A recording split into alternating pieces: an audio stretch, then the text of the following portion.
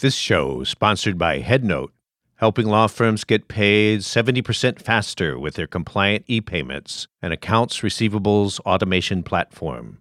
Learn how to get paid quicker and more efficiently at headnote.com. Welcome to this episode of the Modern Law Library. I'm Olivia Aguilar from ABA Publishing, and I'll be today's host. Our guest today is Jim Haggerty, author of In the Court of Public Opinion, Winning Strategies for Litigation Communications. Jim is president and CEO of PRCG Haggerty LLC and is an attorney, writer, software entrepreneur, and communications consultant with more than 25 years of experience in marketing, PR, and public affairs. With a broad background counseling corporate, nonprofit, and individual clients, Jim is frequently called upon as a trusted advisor in all manner of sensitive reputation management issues. His book, In the Court of Public Opinion, was called The Perfect Handbook for This Age by Financial Times. And in addition to Financial Times, the book was featured in publications including the Boston Herald, the New York Law Journal, American Lawyer, and the Washington Post. Today, Jim discusses what's new in the latest edition of this book and how public relations techniques can be used to enhance or derail the administration of justice.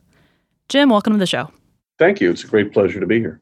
Yeah, so kind of to kick things off, I wanted to discuss your background a little bit, if you could share that with our listeners and kind of talk about what inspired you to write this book. Yeah, so I'm a lawyer, as you said, admitted in Florida and New York, actually, but always had this background in media and public relations. And during the 90s, I would say, that's the heyday of court TV and the O.J. Simpson trial and things of that nature. There became more and more of a need for the combination of those skills. And so I began working as a public relations consultant, and more specifically in litigation communications areas. Mm-hmm. And that sort of went on for a number of years. And what was interesting is that there was no book about it. As a lawyer, you always find an ABA book or a practical guide to how to handle certain areas of practice. Nothing existed in the litigation communications field for either lawyers or PR people. And so I guess I saw a need there and wrote the first edition of In the Court of Public Opinion. And now, many years later, I suppose it's 17 years later, we're on the third edition. Yeah. And since you mentioned that you are also an attorney, do you find that you approach litigation, public relations differently than people that are working in that field? I think in two ways. One is just a knowledge of the law and certain areas of the law, and particularly procedural areas, what a motion to dismiss means. And I mean, one example would be that it's very, the deck is often stacked against you on a motion to dismiss because if you're a defendant, because all of the elements asserted in the complaint are considered to be true. And so you very often lose. Now that can be, that's often covered in the media as a loss for the defense. And if the media doesn't understand how high the bar is for something like that, then they're going to report it in the wrong way at that point in litigation. And then the other thing is I deal with lawyers and I understand how lawyers think, and that's an enormous benefit because lawyers and particularly litigators are a curious group. And if you don't know how to work with them, sometimes it causes problems. Mm-hmm. Definitely. Yeah, it definitely seems beneficial to have both of those skills in your line of work. So this is the third edition of the book. Could you share some of the new information? Because a lot has changed in litigation PR since you wrote the last edition. Yes, and what's interesting, I mean, there are two areas where we, in essence, rewrote chapters. One of them has to do with privilege for public relations activities during litigation, and the other one has to do with technology, which for the second edition of the book, I spent an awful lot of time, which was 2009, by the way. I spent an awful lot of time talking about MySpace and things of that nature. And when I went back to rewrite, there was no Twitter at the time, or maybe it had just started.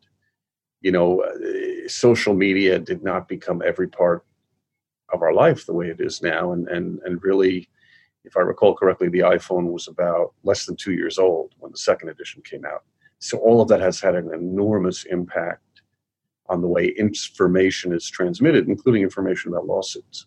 And would you say, with the growth of social media, would you say that Twitter has had the biggest impact on litigation PR? Is there like a certain social media platform that has had an impact? I think that all have had their impact in a certain way. And I should emphasize that it's not just cases like the Harvey Weinstein case where communications becomes important in litigation.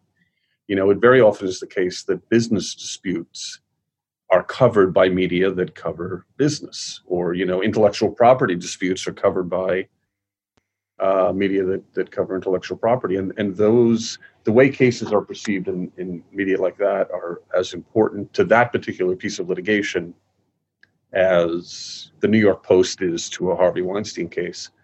And so really everything from websites to Twitter to Facebook, they all have had impact to various degrees, depending upon the type of case that you're facing. I mean, what's fascinating is that whenever we get an assignment in, even if it's a tax dispute, one of the first things my team does is see what's being said on social media and Twitter, because I can guarantee you there are tax professors and lawyers who are tweeting 4 times a day on various pieces of litigation, and that's having an impact Right. on the course and conduct of litigation. Yeah. So to start from the beginning of the book, you say that you should always ask 2 questions. What are the 2 questions that lawyers and their clients should routinely ask about all legal matters? Well, the first is, will a case be subject to public scrutiny? Mm-hmm. And the second is, what do you do about it? What procedures can be put in place to manage that aspect of the case? Because at its essence, litigation communications is a litigation management function. And it really should be managed from the outset with the same seriousness and care as any other aspect of the case. And so what happens very often is attention isn't turned to the public communications aspects of the case until after a reporter has called or a blogger has posted about a piece of litigation. And, our argument throughout the book is that the time to plan for effective response is before the media is at your door or other key stakeholders.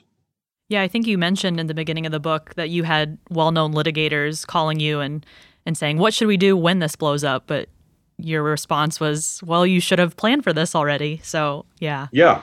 And that's, that's the problem. I think that historically, even now, litigators who are leading cases, they have been educated, latest, maybe the early to mid 90s, let's say. When there wasn't social media, when court TV was in its infancy, when people still read newspapers. And so they were trained by older lawyers who learned before there was 24-hour cable news coverage. And there really isn't a real sense of the importance of doing this at the outset. And so you have a lawyer getting back to their desk at the end of the day and seeing messages from media. And that only then do they start thinking about the impact, whether they're plaintiff or a defendant. Right. So throughout the book, you kind of talk about how litigation communications is different from other kinds of what you call, quote, lather, rinse, repeat method of PR, which is basically just trying to get media coverage, but that this is far different. Could you kind of talk about the difference between the two? Yeah, and it's interesting because we face this a lot when lawyers come to us because they only most basic understanding of public relations. They'll come to us and say, we need a press release on this. And so there's this lather, rinse, repeat method of PR where you put together a list of media, you write a press release, you send out the press release to media, and then repeat as necessary. And that's not really a thinking person's approach to affecting the public discourse during a piece of litigation. And so we try to avoid that, like the plague, I guess would be the expression. And so you don't see a whole lot of the traditional press release when you're dealing with something as nuanced and complex as litigation. And also you talk about crisis communication techniques. Yes. Could you kind of talk about the differences between those as well? Yeah, and it's fascinating. Everyone knows the cyanide and the Tylenol type of crisis, or, your factory blows up And the most important events occur in the first 24 to 48 hours, the first 72 hours, maybe. Litigation, as every lawyer and every company knows, drags out over months and sometimes years, and the public attention to litigation ebbs and flows over that time. And so if you're taking a traditional crisis communications approach, get out as much information as quickly as you can to all audience you can, and only focusing on those first couple of days, you're doing a disservice to the case. Now, there may be elements of a litigation that have that kind of crisis feel, right, where everything's happening very quickly. But then what you'll find is, and one of the interesting things you find is that then all of the attention dies off until the next legal filing. And when the next document is filed, no one knows where any of the public messages are anymore. And they go back searching their email to try to figure out what they said the last time this was in the news. And that tends to be a recipe for disaster. Right. Yeah.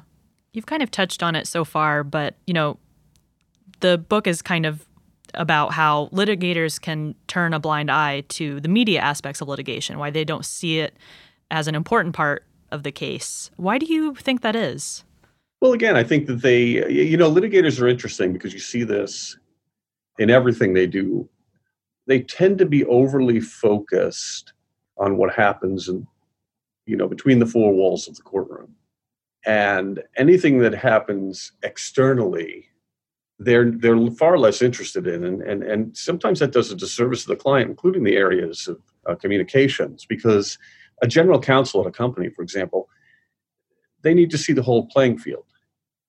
How is this going to impact the company over the long run? And part of that is, how is the public attention going to impact the company? We've been in situations where quite literally everything was going well in the courtroom, but the client company lost $500 million in market value based upon the public shellacking they were taking.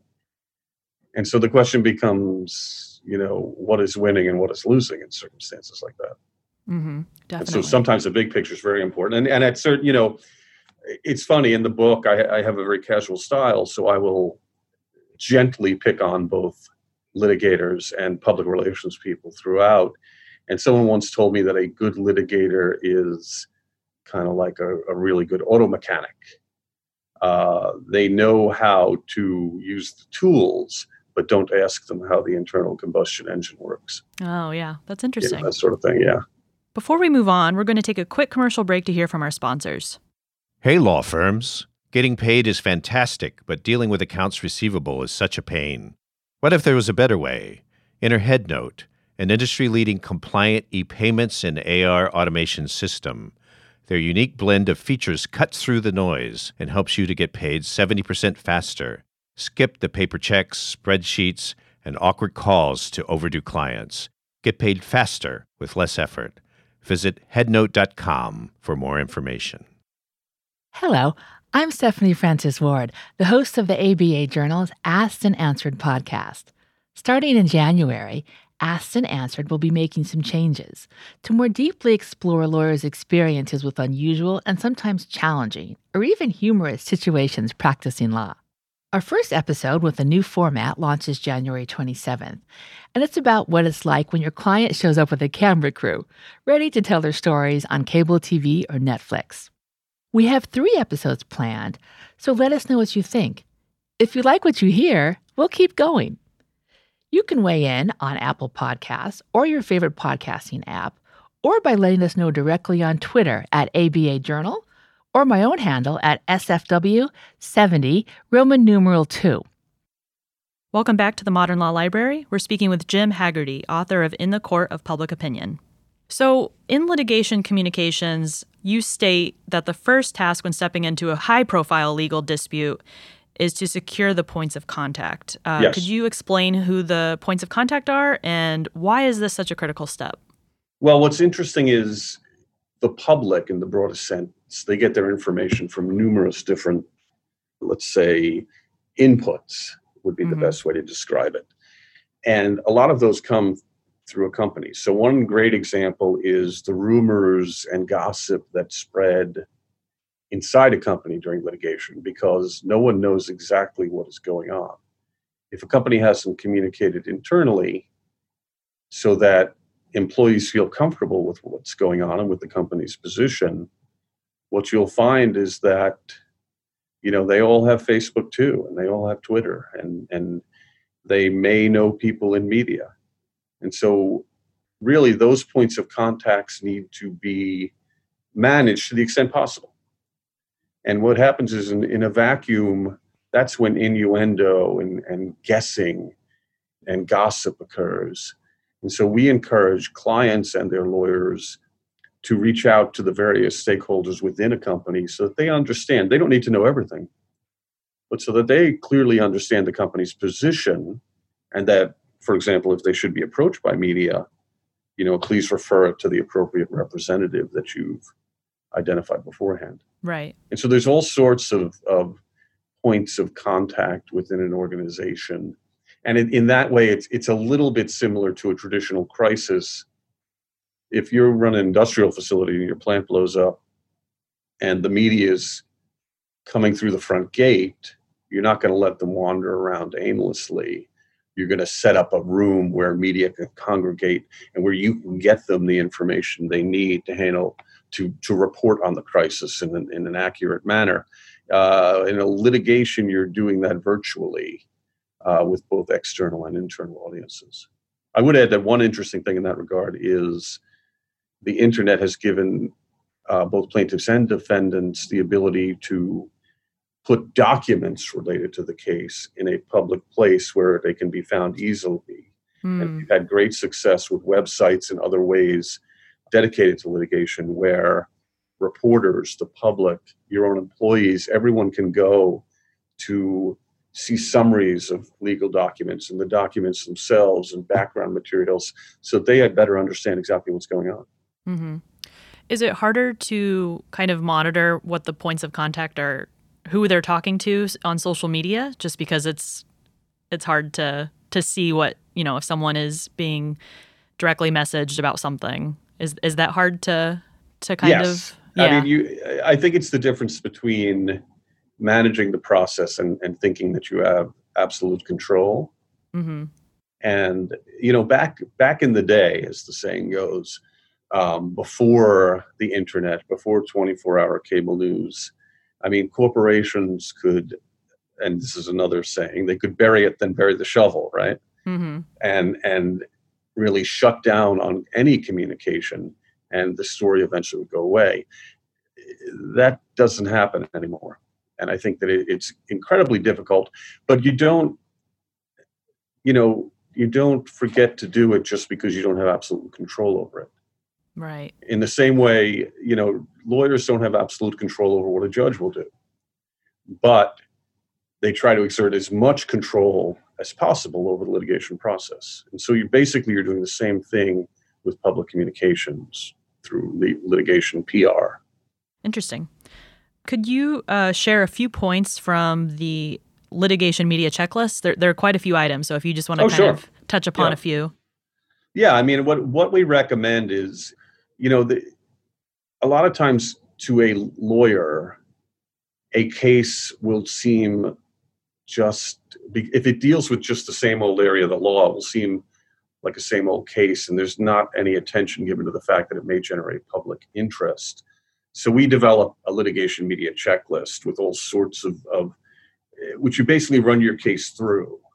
And some of the items are on it, is the lawsuit out of the ordinary? Is it man bites dog? Or is there a twist to it? Is there something that takes the old law and really applies it in a new way with interesting facts? One of the examples we give in the book, and I dare say I've been doing this for so long that I was involved in this, was sexual harassment via email. There was a time when no one had ever heard of that. And in sitting down with the litigator, we discussed various cases, and the litigator tended to think of the importance of a case based upon what level of the court system it was and the novel legal issues involved. And then in an hour-long meeting right before I left, he said, there's an interesting other case. It's the same old sexual harassment law, but this time it's weird. It's by email. Mm. And my antenna went up and said, well, wait a minute, that's going to be the case you have to worry about. And sure enough, it was.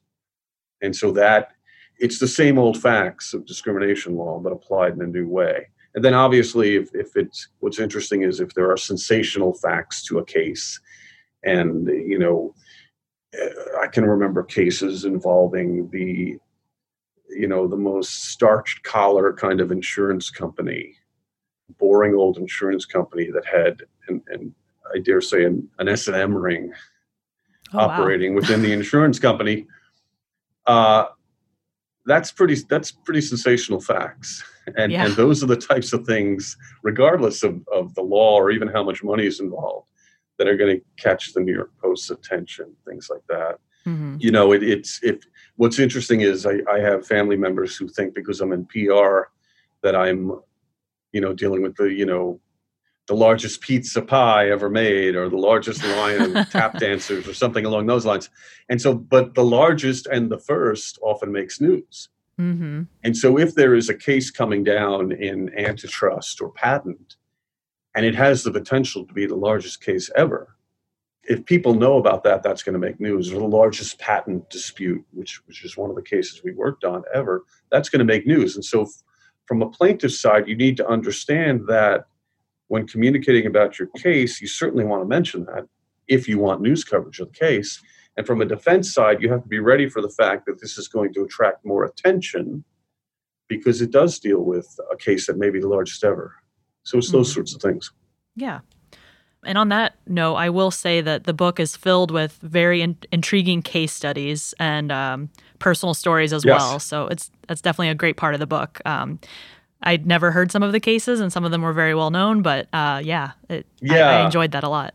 And I will say that it's not a typical legal treatise, and that in a way, I kind of feel like I deal with difficult and serious things all day. And the last thing that I do when I go home and write is want to write something that is a legal textbook.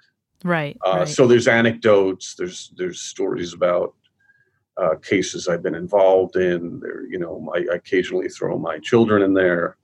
They make a good point, things like that. Yeah, it's great.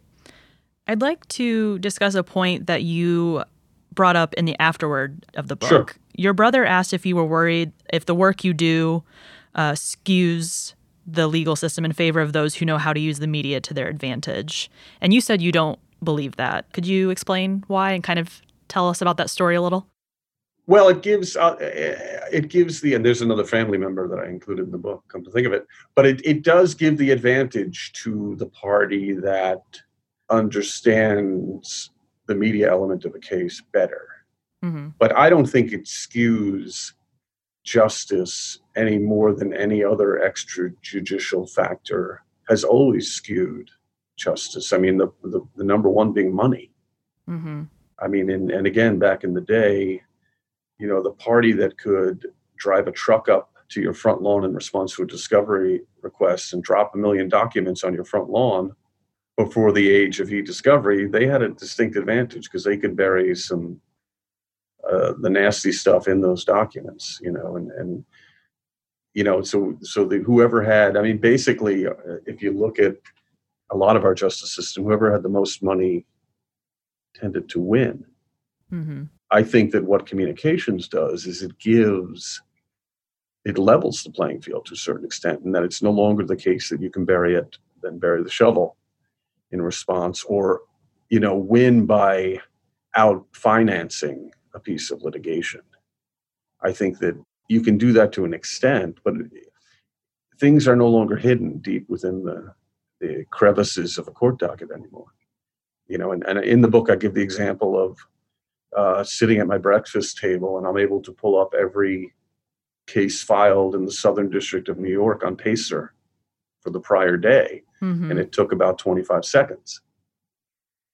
So if it's no longer easy to hide things in this age of transparency, and I think that if anything, that tends to level things. Yeah. And I think also in this age of transparency, it's probably you get a better sense of the response from the public, because if you're on social media, you're seeing how people are reacting, and you have more access to it. You don't necessarily. That's exactly right. Yeah. Need to be, monitoring newspapers or TV shows or anything like that.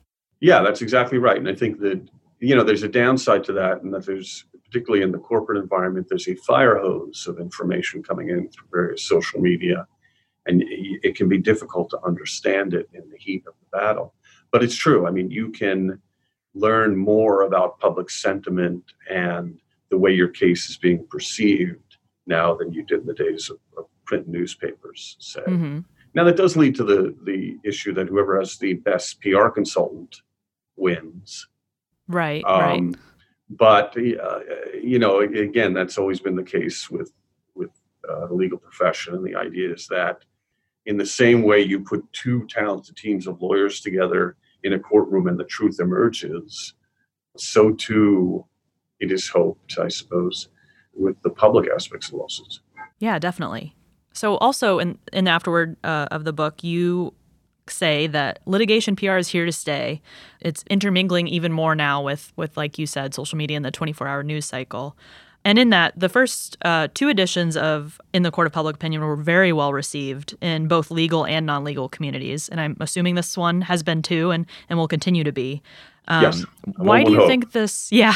Why do you think this book is so important for both audiences, non-legal and legal audiences? Well, I'll tell you, when I first started on this effort, I gave a speech. I believe it was at the New York City Bar Association, and I said that if lawyers aren't paying attention to the public aspects of cases the way they are every other aspect, one day it might be the case that an attorney is sued for malpractice for neglecting that area. And I was laughed out of the building. They could not believe I would say such a thing. But really, it's become such a part of the litigation process that a lawyer who is not handling that aspect of litigation with the same seriousness as any other aspect is doing a real disservice to the client. And again, not just in the Harvey Weinstein type of cases. It's if you're an electronics manufacturer, electrical engineering times is as important to you as the New York Times. And if you're a company in Tampa, Florida, Bay News 9 is as important as CNN. Mm-hmm. And so all sorts of cases, that doesn't mean you have a press conference on the courthouse steps for every case that comes your way, but all sorts of cases need to be attended to with the same seriousness and care as any other part of the case. Mm-hmm. That's a great point. Is there anything else you'd like to discuss today, Jim? No, I think this is great. And I mean, obviously, I love talking about this stuff, and I'm happy to come on whenever you'd like to speak about cases. I think that the book it's amazing. In the chapter on technology, I mentioned how by the time the book comes to print, half the services will be on their way out. Right. In the same way MySpace disappeared shortly after we published the second edition, the concepts remain the same. But I think that there's a real advantage to understanding the latest in technology and how things are changing, which is why we wrote the third edition. Yeah, no, it's definitely the technology aspect of it is great, and like we said earlier, it's filled with personal stories. It's a very interesting book, and I think anyone, even if you're interested in public relations or not, it's a great read. Great, well, thank you. Where can our listeners reach you if they're interested in learning more about your work? Well, they can go to our website, which is prcg.com, and find information about our firm and the work we do, and some of the other books I've written and everything they need to know. All right, terrific. Thank you so much for taking the time to speak with me today, Jim. Great, thank you. It's my pleasure. You can purchase In the Court of Public Opinion at the ABA web store. Go to americanbar.org/products. That's americanbar.org/products. If you enjoyed this episode of the Modern Law Library, please rate, review, and subscribe on your favorite podcast listening service.